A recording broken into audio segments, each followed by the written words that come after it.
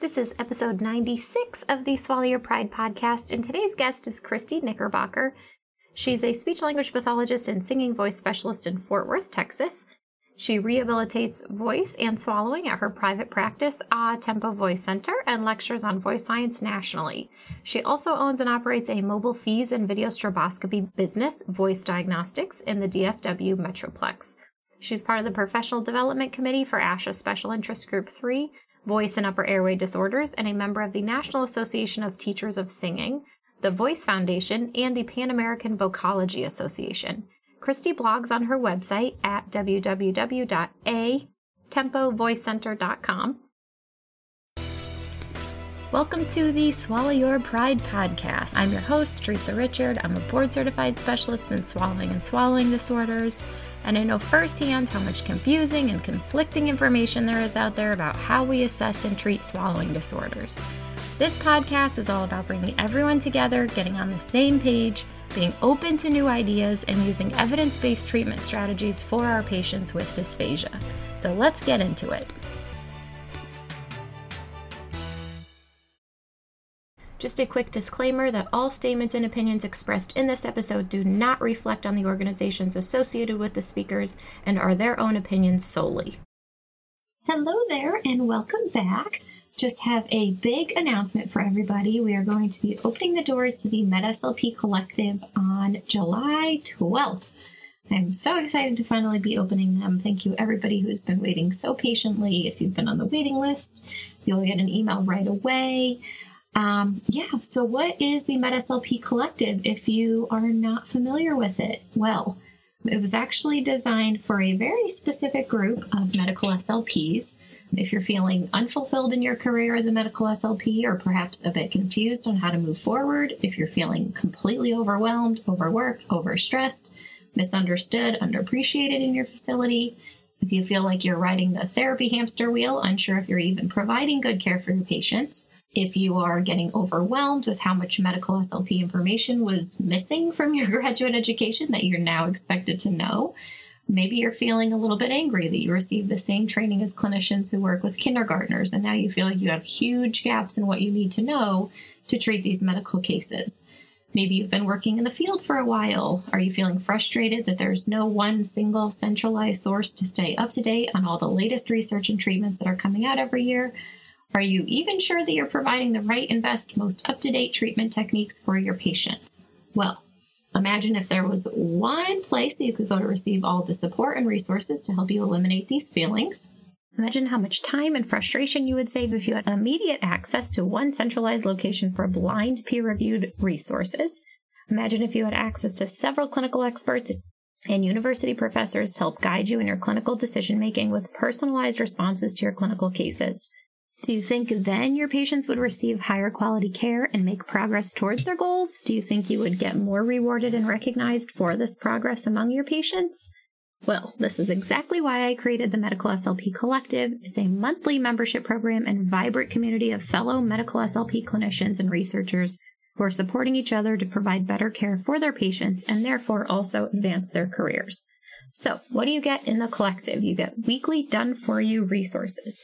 So each week you'll receive a new video created to help educate you all about all areas of medical SLP, including dysphagia, aphasia, motor speech disorders, voice disorders, NICU, PEDS, and cognitive communication. You'll also get information on how to advocate for your patients within the organizational bureaucracies that often make you feel like your patients don't matter to the doctors and nurses. Each video also comes with a PDF handout that gives you links to all the resources and references you need to implement, and they can all be printed for convenience to take on the go. The resources never go away. The library just continues to grow. So you will always have access to all the previous videos and handouts. Also of note, all resources are blind peer-reviewed. So you deserve to have confidence in knowing that the materials you are using for your patients are the latest, evidence-based, and designed to save you from weeding through all the crap. We cover aphasia, dysphagia, dysarthria, voice, cognitive communication, and NICU, just to name a few. Additionally, each month we have 2-hour live webinars that are offered for ASHA CEUs, delivered by some of the most foremost clinical experts and researchers in the field, so you'll get a chance to vote on the most relevant topics to you each month. And also, if you can't attend the webinars live, the recording is always put in our library, So if you join now or July 12th when we open, you have access to all of the previous past webinars that you can take for ASHA CEUs. And lastly, but I think most importantly, we have our private forum and Facebook group. So we have both a Facebook group and also a private forum that has its own app to ask all your clinical questions there. We have several, I believe 20 to 25 different clinicians and researchers that act as moderators and mentors to ensure you receive personalized guidance supported by the evidence to help treat your patients as best as you can. Many of our members in the collective say that the private forum in the Facebook group is worth the price of admission alone, as you get real-life, frontline, in the trenches support from your fellow clinicians, with researchers to back it up and a team of trained guides to answer your every question. So, again, medslpcollective.com. It is opening July 12th. It's a monthly membership site, so if you join us and you decide it's not for you, no biggie. We also have a 7-day money-back guarantee. So again, if you jump in, download every single resource, watch every single webinar, and still decide you don't like it, you can get your money back. So I do hope that you will see the value of what it is. It's a wonderful community. I could not be more proud of how it's turned out. Yeah, I really don't have anything to say other than I love it so much, and I really, truly hope you'll join us. So that will be opening on July 12th. Good morning, Christy. Good morning, Teresa. How are you? I'm wonderful. How are you? Just rolling along. It's a good Tuesday and ready to chat with you. So, yes, awesome. All right, well, tell the people a little bit about who you are. I am Christy Knickerbocker. I am a speech language pathologist, and I specialize in voice and voice disorders. I run a private practice clinic in Fort Worth, Texas, where we provide instrumental exams, video stroboscopy, and FEES exams for dysphagia. And I also run a mobile swallow and video stroboscopy exam company as well that services the greater DFW area to a certain point. I think I go 2 hours, and then I'm also serving Southern Oklahoma at this point now. Awesome. For that. So yeah, I'm a singer by trade, got interested in speech pathology when I had a vocal injury myself that required surgery to remove a cyst on my left vocal cord. And since then I had surgery and then voice therapy. So I was the patient, and the rest is history. So yeah. Awesome. So I'm sure a lot of people know you from Instagram because you just post awesome educational videos and things like that on Instagram. And if nobody's passionate about voice disorders, then they are now after watching everything you post. So thank you. Keep it up. You're doing awesome. Yes. I so appreciate that, because it's like, yes, it's a labor of love, and you just do it. It is. You start doing it and no one's watching, and then people are like, wow, you're doing this. I'm like, well, I've been doing this for years. Yeah. People are just now kind of taking notes. So it's something I find interesting. And if you think voice disorders is hard in school, or you find it boring, or it just scares you, period, like I'm on that mission to make it easily accessible research knowledge. Yeah. I think for me, it was so technical and analytical in grad school. Like I didn't have a good application of it, Yeah. Whereas you make it so real because you're like patients that are singers, like exactly what you went through. But it's like, I just remember like transcribing voice samples, and I'm like, this is horrible. Like, I feel you.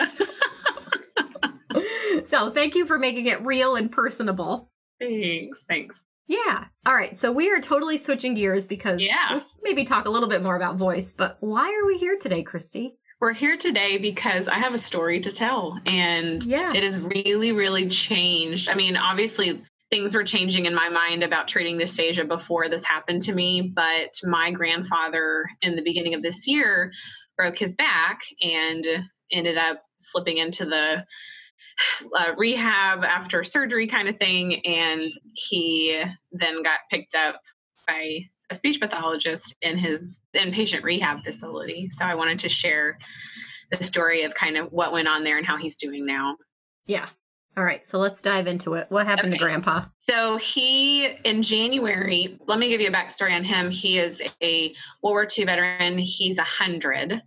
He is sassy as all get out and cognitively intact, like smart as a whip, very funny too, and cranky. And he just can't hear for anything. So it's like, if you're talking to him, you miss it because he can't hear himself. So the feedback's poor. And so his speech gets garbled sometimes. And so I always know when his hearing aids have been cleaned because he speaks more clearly and articulately, like, oh, you got your hearing aids cleaned. And my mom's pretty much one of the only people that he can hear everything she's saying. I guess he's tuned to her. But so he lives at home and he walks pretty well, and then was walking with a walker, and we don't know how it happened, but he tripped and fell and broke his back and was in just excruciating pain. And so my mom took him to the ER close to his house. So it wasn't downtown in Fort Worth. It was kind of an outlier city.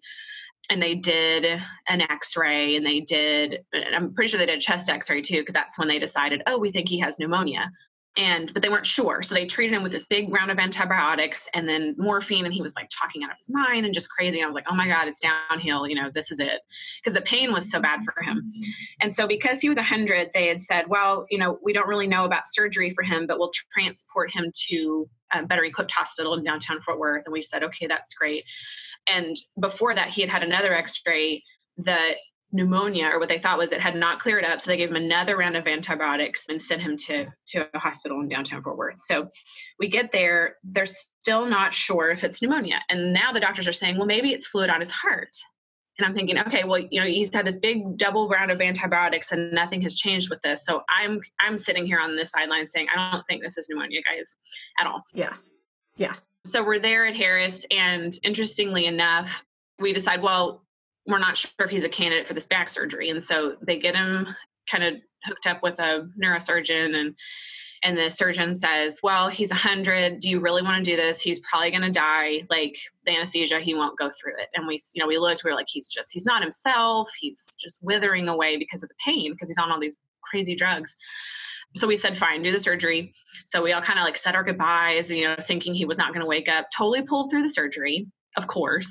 And so he's in this back brace. And so now he's moved to, the recovery rooms in the hospital, and they're trying to talk about, PT's coming in to assess, and he's getting better slowly every day. And then, nothing, he's coughing, but, growing, like hanging out around him and growing up too, probably for the past 4 or so years, he coughs with meals. So, to me as a speech pathologist, I'm thinking this guy's probably aspirating, but he's not losing weight. He doesn't have pneumonia, has never had it. So I wasn't, too concerned, but he was coughing a lot more, but still able to eating like a horse, if you ask my mother. So we admitted him to an inpatient rehab facility that was newer in Fort Worth. So it wasn't staffed very heavily, and it was like literally brand new, like it still smelled new. So got him there. It was like a week, maybe he'd been there.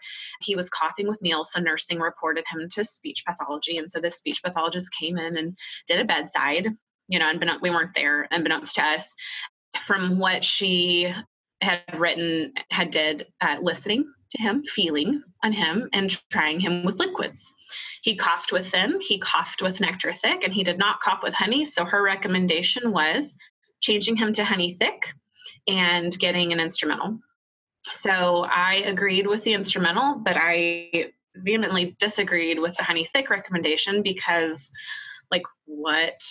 how do you know he's not aspirating on that, Yeah. So I got some research and got armed with some things. I'm like, and it's tricky, it's touchy. Like, I would never want somebody to come to my clinic and tell me how to do my job. Like, I would be so upset. Yeah.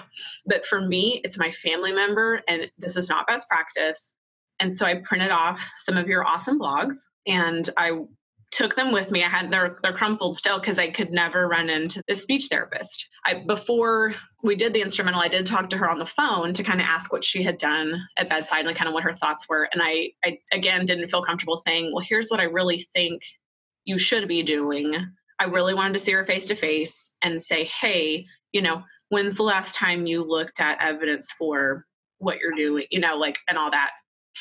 So my goal was to meet her face to face and talk to her with that, and attempted to do that about 5 times, still could not get a hold of her. So that is still an untied up end, and, something I wanted to discuss on here with you and your thoughts too regarding that. But anyway, we did say, yeah, my mom was kind of like, oh, why do we even need an instrumental then? And I was like, well, let's just see, what's happening and what the recommendations are. So got a modified barium swallow study. They came to the facility and tested, and started with Nectar Thick, never ended up testing thin. This says he aspirated before the swallow on nectar by teaspoon due to decreased timing of swallow, premature loss, and decreased laryngeal elevation and closure. Reflexive throat clear noted, however unproductive. they cued him to cough. It was weak and unproductive with residues remaining along the vocal cords and anterior tracheal wall. Patient continued to aspirate during the study on residues that dipped below the level of the vocal cords with natural respirations and additional swallows. So all of that to say, recommendations for him were NPO. Oh my God. This says, consider alternative means of feeding for main source of nutrition, hydration, and monitor patient for that. It says to educate the family, do these exercises, do e-stim, adduction exercises. Therapy may be limited due to cognitive status. And I was like, first I was like, do you know this man? Like, yeah. Also, and then on the history too, we're still not sure if he had pneumonia. And even asking, they have this meeting where they come around with all the doctors and, interdisciplinary meeting. And I'm like, sitting there going, what is your opinion on these scans for him? Do you think he has pneumonia? And no one could ever give me a straight answer. And the gal was like, she's like, this looks like fluid on his heart. He's been treated with all this. So again, still don't really know. I think that's what's like so maddening. I know that Dr. Suter posted a little bit ago that it's something that only like 10 to 15% of pneumonias are actually caused from aspiration. And then Dr. Coyle chimed in too and said, I can't remember exactly what he said, but basically the reasoning he gave was that it's even lower than that. So it's like at this point, we don't. That's crazy. That's crazy low. Right. It is crazy low. And the thing that just is, I had him on the podcast too, and it's like so many people are just using this aspiration pneumonia as a catch-all term, and it's almost like, then what happens? Then your poor grandpa gets thrown down this rabbit hole. And it's I was going to say it's funny. It's not funny at all, but I literally had the same exact thing happen yesterday. I went to go scope a guy, and it didn't say anything. I could not figure out why I was there in the chart. Yeah. So I asked the daughter, and she said, the speech pathologist at the hospital told us he has pneumonia. And I was like, there's literally nothing in the chart about pneumonia. And she's like, no, but the doctor here said that the fluid that they're seeing, they think it's because of CHF. And I was like, so one person's treating something because they think it's pneumonia. The other person's treating CHF because they think that's what it is. Mm-hmm. None of this is written in the chart anywhere. Like, it was bananas. Like, it's like, you can't fault anyone because I know we're all doing the best that we can with the information that we have, but it's like, where do we get on the same page here? Like, at what point are we going to stop using aspiration pneumonia as this blanket term? Yeah. And just say everybody has aspiration pneumonia, everybody needs to be on thickened liquids or MPO, It's getting me fired up now, Christy. Well, okay. I know, and I knew this was. Because it gets me fired up. And me, my Instagram is a voice place and it's a thing. Yeah. But I just could not help but share. And I had so much feedback. Like, holy crap. Yeah. Like all the DMs of like, good for you. But then also the ones of like, what do we do here in X town where we don't have access to instrumentals? And it just drives me to help educate with this and make this better. Right. And, from top down of like doctors saying, you think we need an instrumental, we need to get one, and them not thinking we can do any kind of evaluating at bedside with feeling and listening. Right. I mean, I think for me, like, of course, I'm so passionate about instrumentals. It's, the cornerstone of everything I do. But I think, tell me how passionate you are about it. I know. Maybe I should start a whole podcast about it. But really, like, what I find so fascinating is how much we don't know about like where pneumonia comes from and oral care and how this all plays a role. Like you said, it was shown that grandpa was aspirating residue, so they immediately went to NPO. Instead of considering all these other factors, does he have any predictors of pneumonia? How is his oral care? I think it's dangerous to make these NPO blanket statements without consulting the family to find out all this other information. I agree with you. And my worry initially was like, well, if we're listening to this gal's recommendations at bedside, he literally was like, what is this blank? Yeah, and I was like, this is what they want you to drink. I don't think you need it. Let's wait till we can see what we're seeing. And he was like, okay. I had a very similar situation with a close friend from grad school, actually. And she had texted me and she said, can you read through this modified report? And I said, yeah. And so I read through it and I said, oh, this is a really good, thorough report. I said, I'm sure talked to the SLP.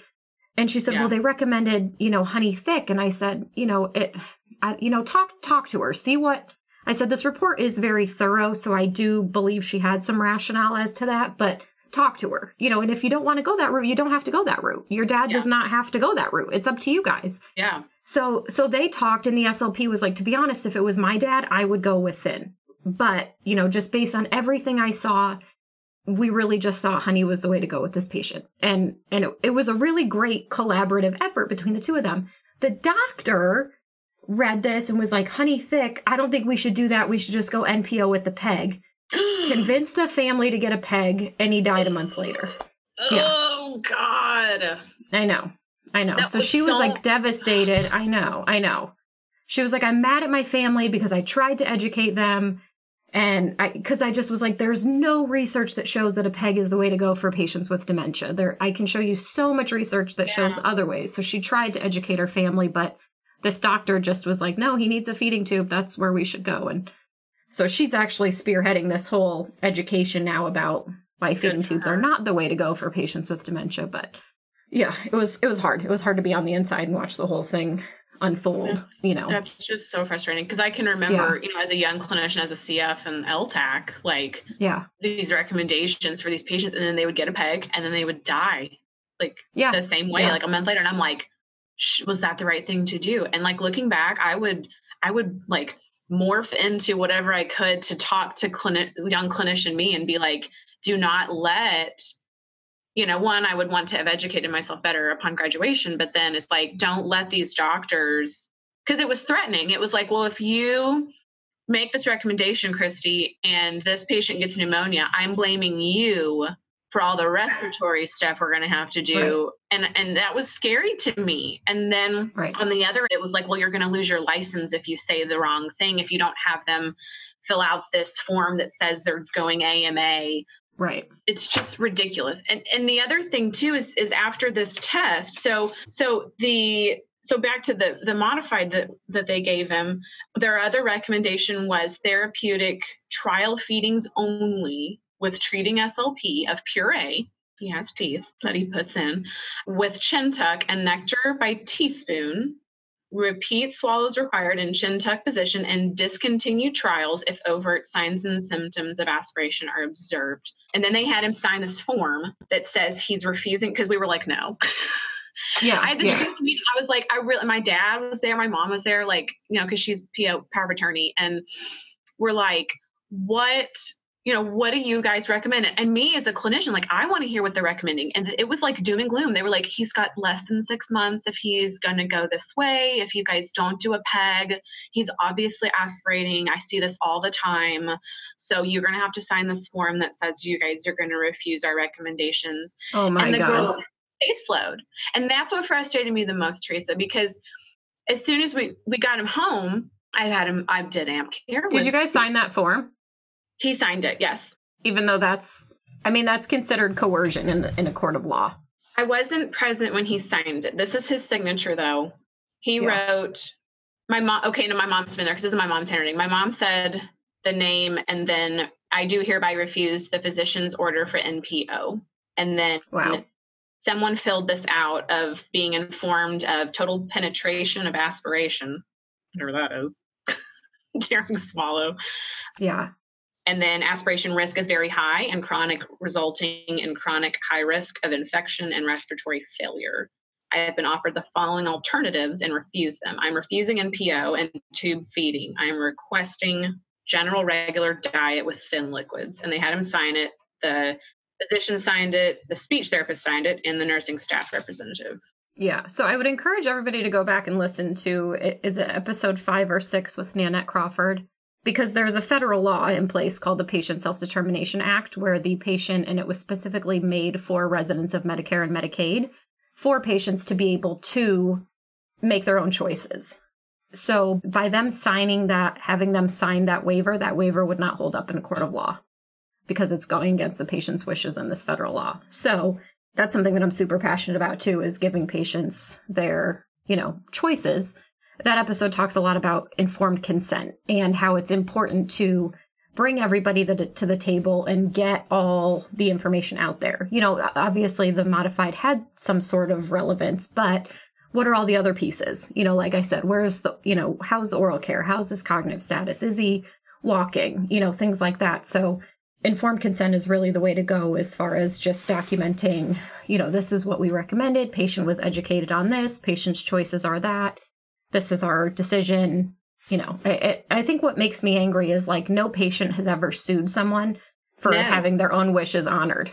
You know, like what's the threat there? So people are going to come back and sue you because their family member died because you were giving them food when they asked you for food, and you had told them and the family that there's a risk of pneumonia developing. Right. We're not the diet. I hear you in my mind. Like, we're not the diet police. That's not. Right. Completely. So anyway, it was frustrating for me because like I knew we were making the right decision for him when we were still there. And again, at that point in time, he was not himself at the main hospital. He was getting better. He was just really depressed at the inpatient rehab. He just wanted to go home. And so they were like, well, but I still feel like she should have done therapy, even if he wasn't going to do what she asked, or, you know, what she was recommending there. That's, you know, because he's losing days. So when we got him home, I implemented some things, including EMS T150. I did AMP Care. We did the restorative posture device that they've got.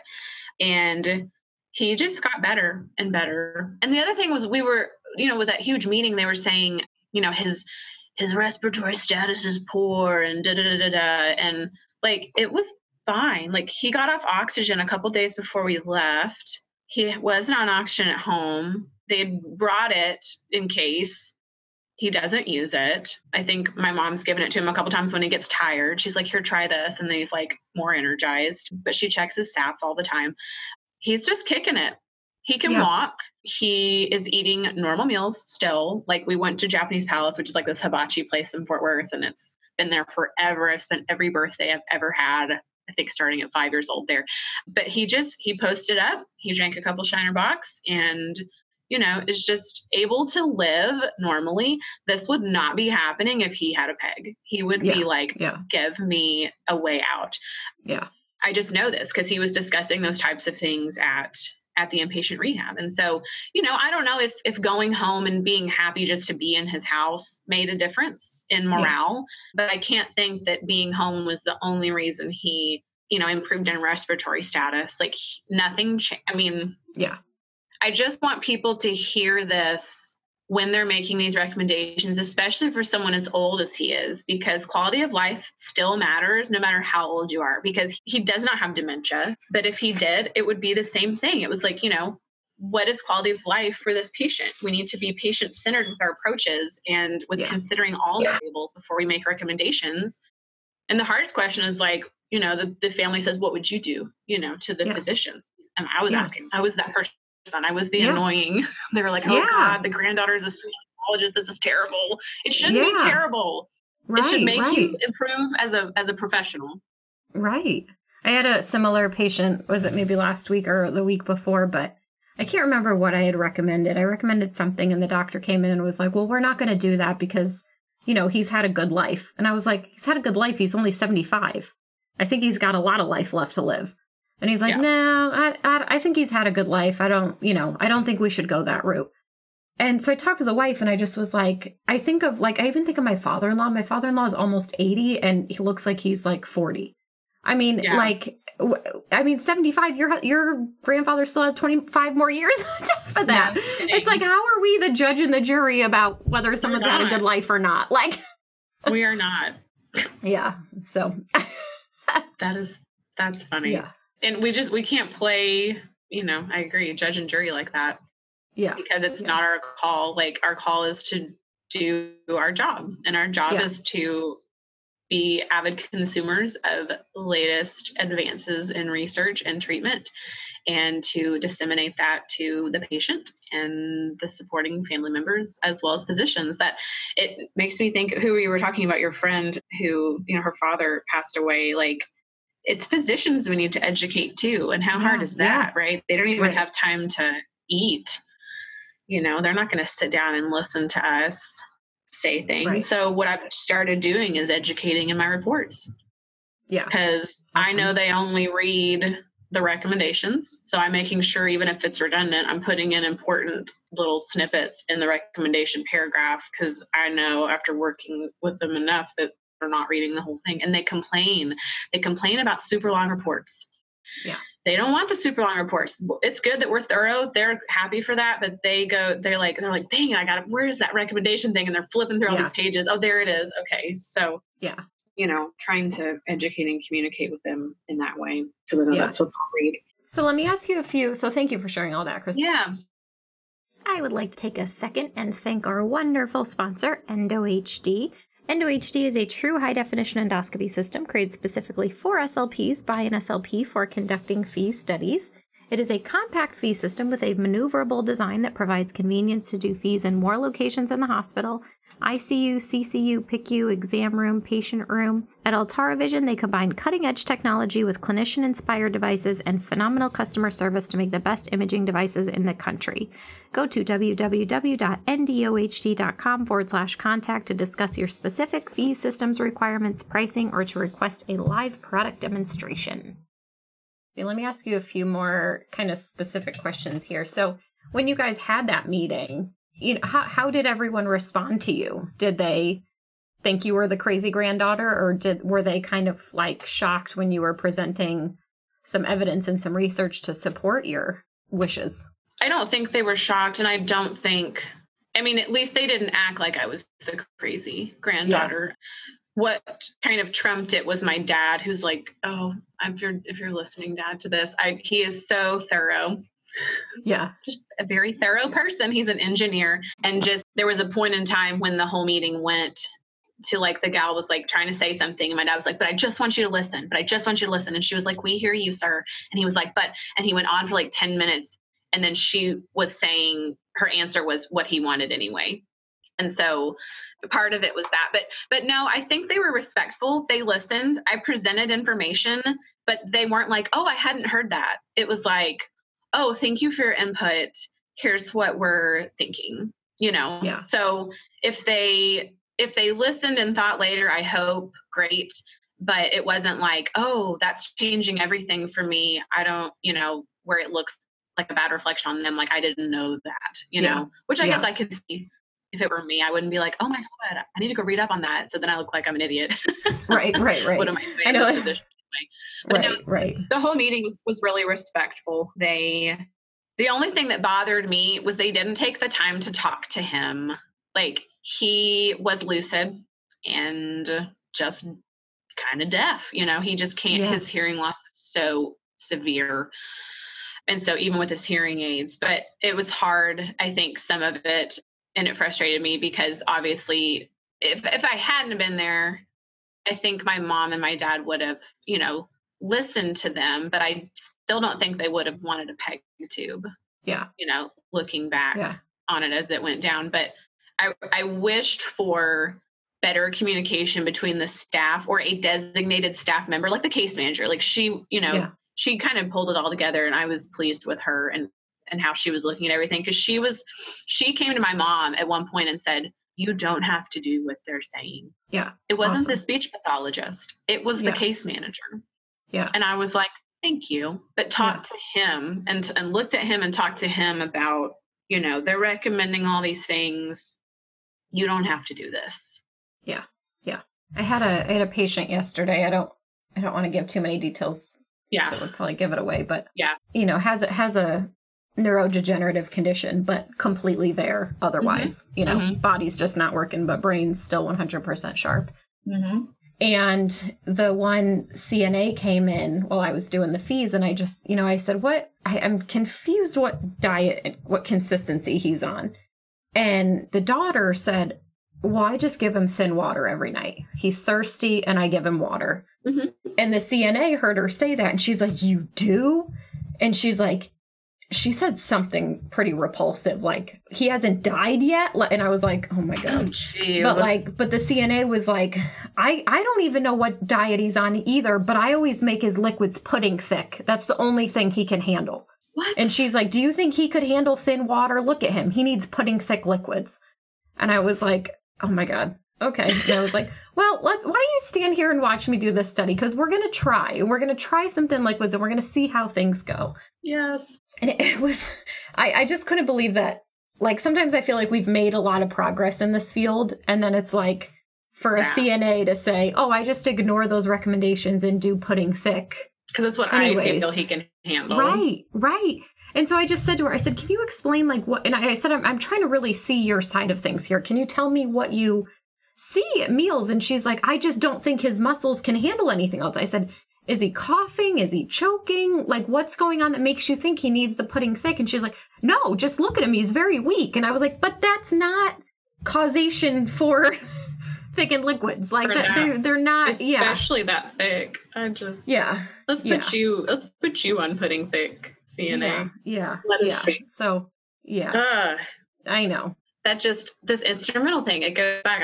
That reminds me of a gal that I did. It's probably been 6 months now, but she was on, it was either Nectar or Honey Thick. And I get there, it was just, she was coughing. She was coughing every time she swallowed, and they were convinced she was aspirating. And so I got there, do the fees, nothing. It's like, there's nothing. It whites out every time. There's like minimal residue. And we tested everything. And I was like, you're fine. And they were all, hallelujah.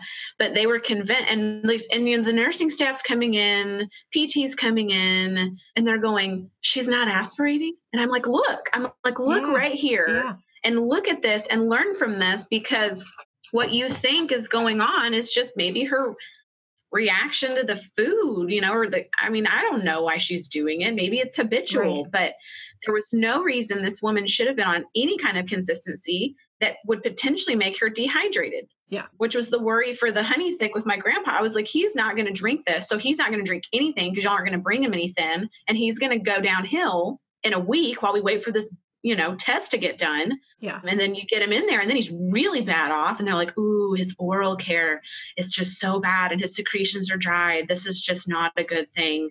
He's a huge aspiration risk, so it's just, I'm happy I was there. But then I think, and my mom's like, what about all the other people, Christy?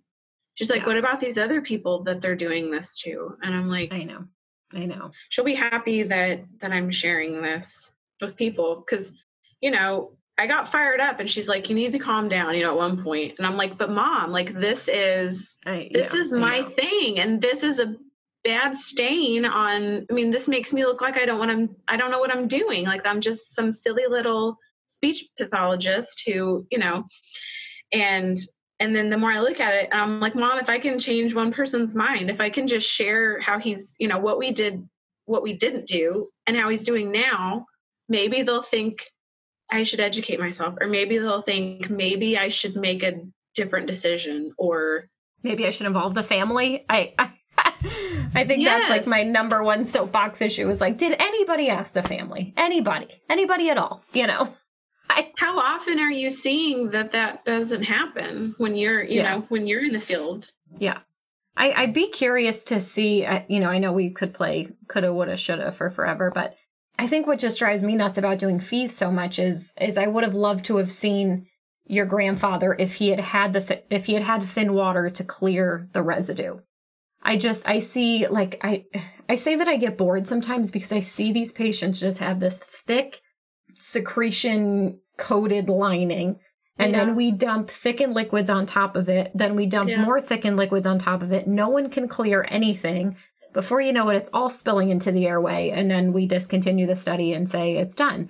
But it's like, I'll go in and I'm like, let's take some water. Let's have some water. Let's have some water. Let's clear out the residue first. Let's clear out the secretions first. Yeah. Let's get that stuff cleared up. And it's amazing how the swallowing mechanism can work when it's not completely tied down from hard, crusty secretions. Yep. Yeah. Like, how are we expecting people to swallow when that's what their baseline is? And I called the company because I wanted to talk to the SLP who did the MBS. Yeah. Not accusatory. I just wanted to know what they were thinking so I could learn. So the girl that did it didn't call. It was her supervisor who called me and said, I don't know why she didn't do thin. but we're happy to come back and do another one. And I was like, I don't want to put him through another one. It's not going to change the decision we're going to make. Yeah. But by calling, I just really wanted to, and we talked for like probably 20 minutes, and it was not accusatory. I don't think they felt like I was being that way. And she took time. I couldn't, if she felt like she was being defensive, she didn't show it. Yeah. So I hope that it was a good call. Yeah. I was like, why did you not test then? Yeah. I think it was Dr. Ashford maybe that said, like, I'm going to say this wrong, Dr. Ashford. So, but like, I think he says something like the fun part of the study begins when the patient aspirates, but it's not, I don't think he says fun, but I think he says that's when we find out what's going on. That's when we get the information that we need. So when else are we going to get the information? Like, this is the time to get the information. So especially your grandfather, who had none of these major, predictors of pneumonia, none of these major respiratory conditions. Give the man a sip of thin water and see what happens. Like, this is the time to do it, is on the study. I agree with you completely, wholeheartedly. Yeah.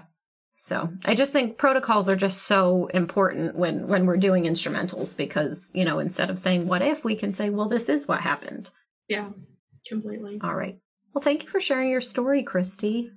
Thank you so much. I'm sorry your grandfather had to go through all this, but I'm so glad he had you to I'm not be sorry there. at all. Like, I learned.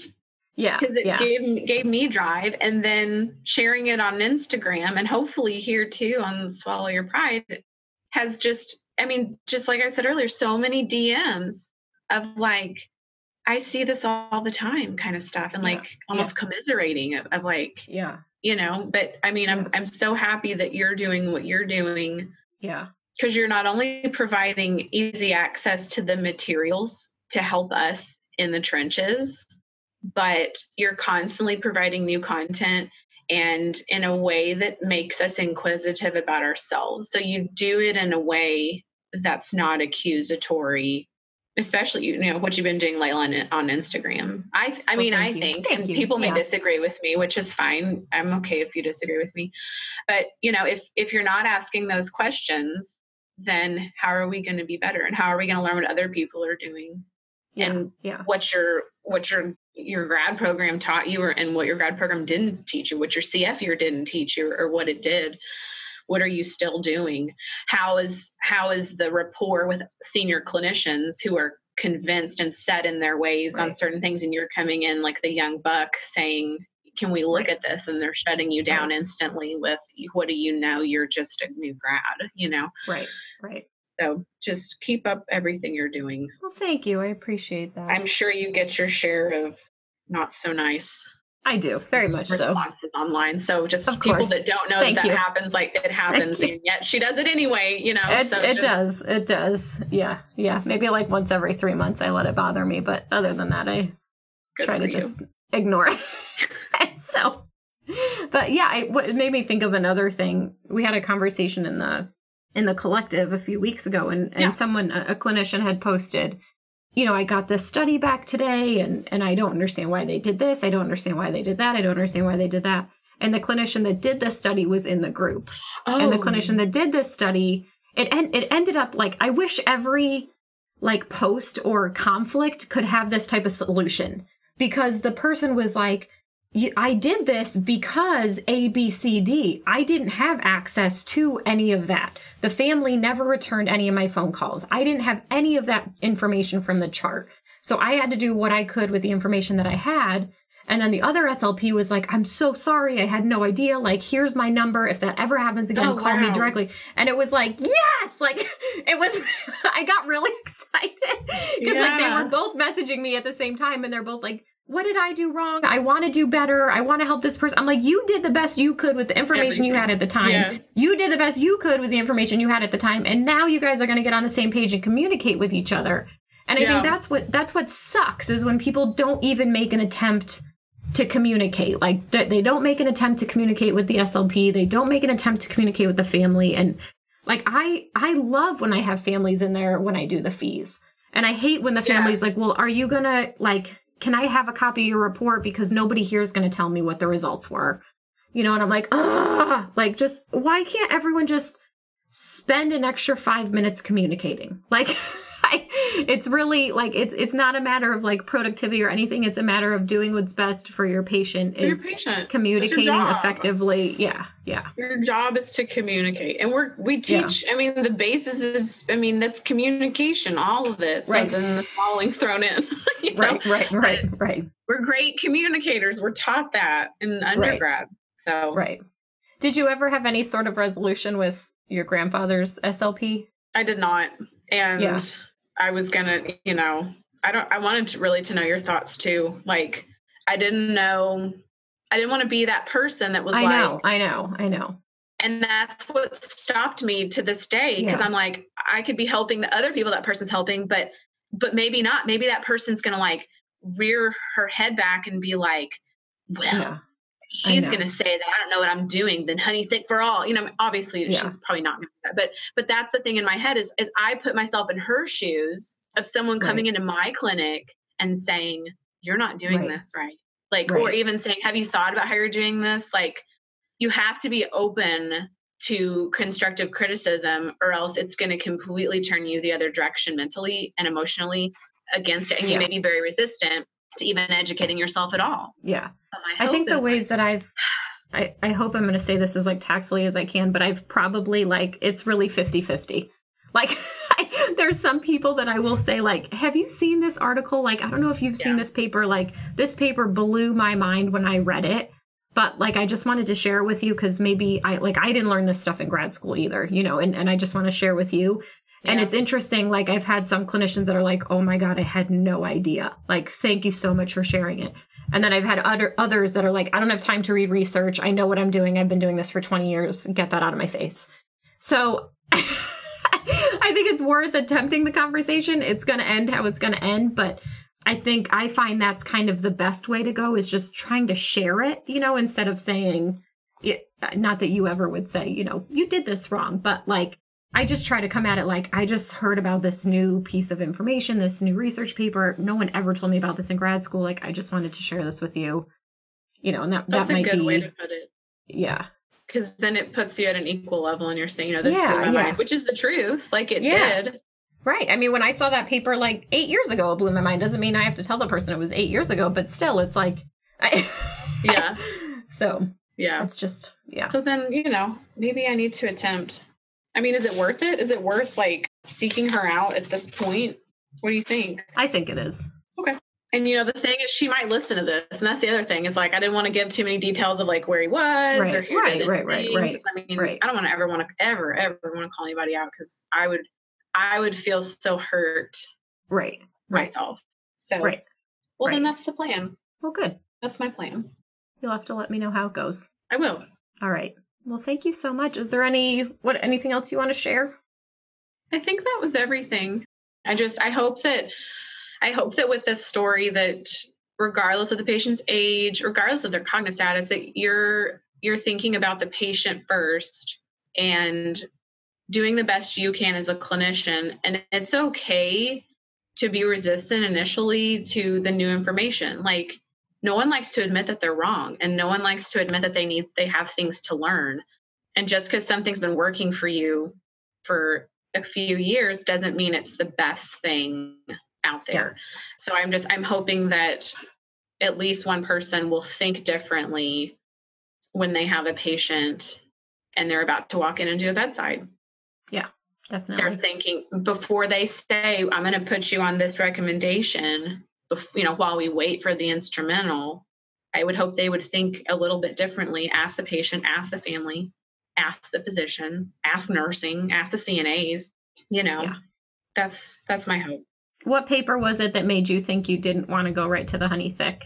It was the Robbins et al. So the comparison of 2 interventions for liquid aspiration on pneumonia incidence, and it was a randomized trial, and that was 2008. And the thing that stuck out to me was pretty far down in the article, looking at the discussion. A secondary result from the test just found that participants drinking nectar-thick liquids had a lower incidence of pneumonia than those drinking honey-thick liquids. And then intriguing findings warrant further study, which really piqued my interest, that nectar-thick liquids may be easier to clear from the airway than more viscous liquids. as indicated by the longer median length of hospital stay for participants randomly assigned to that honey thick liquid who did develop pneumonia. So to me, it's like, I never learned any of that in grad school. And I graduated grad school in 2012, and that paper came out in 2008. Yeah. So to me, if, in school, it's like, if they're aspirating, NPO. Is aspirating, NPO. That's what we learned. But just this thing of, even if they might be aspirating nectar thick, maybe they can clear it out of the airway better than the honey thick. Right. So even if they're not aspirating honey thick, I don't know. Just it like you said earlier, it blew my mind to read something like that, and it made me start thinking. Yeah. I just think what I just want everyone to understand is how it's just such a multifaceted issue. It's not just, he aspirated, that equals NPO because that's going to equal pneumonia. It's like there's so many other factors that have to be involved. And, like you said, you just had your grandfather do some exercises too. It's like, where are all these exercises in this too? It's like why don't you just try some exercises in the meantime instead of just automatically downgrading them to NPO, Yeah, agreed. And then, if he's aspirating, let's make his cough stronger. You say he has a weak, unproductive cough. Why are you taking him off caseload if you can provide him with something that's going to train him with some expiratory muscle strength so that the cough becomes effective? So maybe he can eat what he wants and be able to cough it out effectively, especially when he gets stronger. Yeah. It all compiles. And again, part of it too, interestingly enough, I felt like my mom was in a bit of denial on his status just to begin with, of is he going to be able to come home? Should he go to a skilled nursing facility? Does he need round the clock care, with walking? And I think part of that may have influenced how they were recommending care for him, because, and I can vouch for this too. When we get a patient in inpatient, back when I was working at the LTAC, we didn't know that patient before. It's a patient, we're seeing them point blank as is right today. And if you're lethargic and drooling and, out of it because you're on these meds, that's what we're seeing. And we're making our recommendations based on that. But my mom was seeing her dad gardening, chopping wood, 2 days before he broke his back. That's the person she's seeing in the bed. And I think part of it was well, this is what we're seeing now. And she was like, well, I'm not believing you, or she wasn't believing it and wanting to admit it. But it wasn't just about the aspiration. It was other parts of his care plan. But, I can't help but wonder, did her kind of rose-colored glasses make any difference in how the staff was treating us or her or him based on that? But, and it's not bad to be hopeful. I'm not dogging on her by any means and saying you shouldn't be thinking of him as your dad and thinking that he could get back to that. Cause I'd say he's 95%. I think he gets tired more easily. He uses his wheelchair if they go out anymore, but he can walk. He can use a walker and walk and go to the bathroom by himself, which he was in diapers at the facility is just, because it's easier, I guess. Yeah. But, got off of that and, is doing a lot better than I really thought he would do. Yeah. But I think she always thought he would get back to normal. So. Yeah. Yeah. I think I had a patient a few weeks ago that the patient was put on honey thick liquids at the hospital. No instrumental done, no instrumental recommended, just at the bedside. Yeah. So I got there and the daughter was like, I'm so glad you're here because you're going to decide for us what we should do. And I was like, wait, what? And she was like, well, we want to take him home. And she kind of described exactly how your grandfather was. She's like, he's been gardening, he's a healthy man. But she's like, the doctor says that if he's on these honey thick liquids, we need to consider a nursing home. And I was like, are you kidding me? I was like, not even assisted living? And she's like, well, no, because the assisted living won't take him if he's on the honey thick liquids. Oh, gee. And I was like, oh my gosh. I was like, well, all right. I was like, well, we're going to do the study, but we're also going to have a conversation about all the other parts because there's a lot that goes into this and I'm not going to make the decision for you. I was like, I'm going to present everything to you and the doctor because there's so many moving parts. And she was like, well, I didn't know that. They just made it sound like at the hospital, he had to drink these honey thick liquids or he would die. And those were his only options. Oh my God. I was like, no. No. So I probably spent 2.5 hours with her. I explained the predictors of pneumonia. I explained oral care. I explained just how so many things that go into these, situations and conditions, and how there are exercises that can be done. And his swallow wasn't bad to begin with, Yeah. And he's never had pneumonia. No history of pneumonia ever. So it was just, yeah. That's so frustrating. Yeah.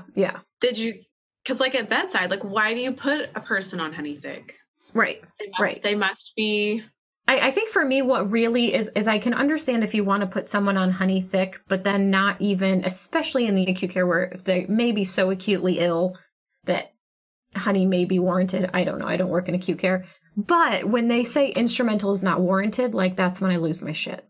Yeah. I know. Yeah. Why is it not warranted? Yeah, right. So now this person just has a death sentence of Honeythick, and there's nothing anybody's going to do about it. So, yeah, I want people to understand the repercussions of their actions, I think, and is really what I got from your story, too, is, I'm sure if this SLP kind of heard this and heard the whole story, they would be mortified. But on the other hand, it's we have to think this way. We have to think big picture and how our decisions can influence this patient's entire life. Because what would have happened? I know I don't want to play what if, but I can't help but think. Right.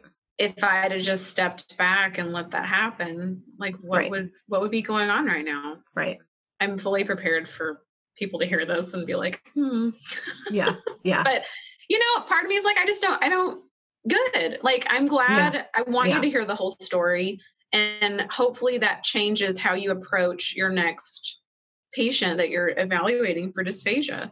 We have access to instrumentals in this area, so that was not an excuse, but that's what she recommended. So I'm happy for that.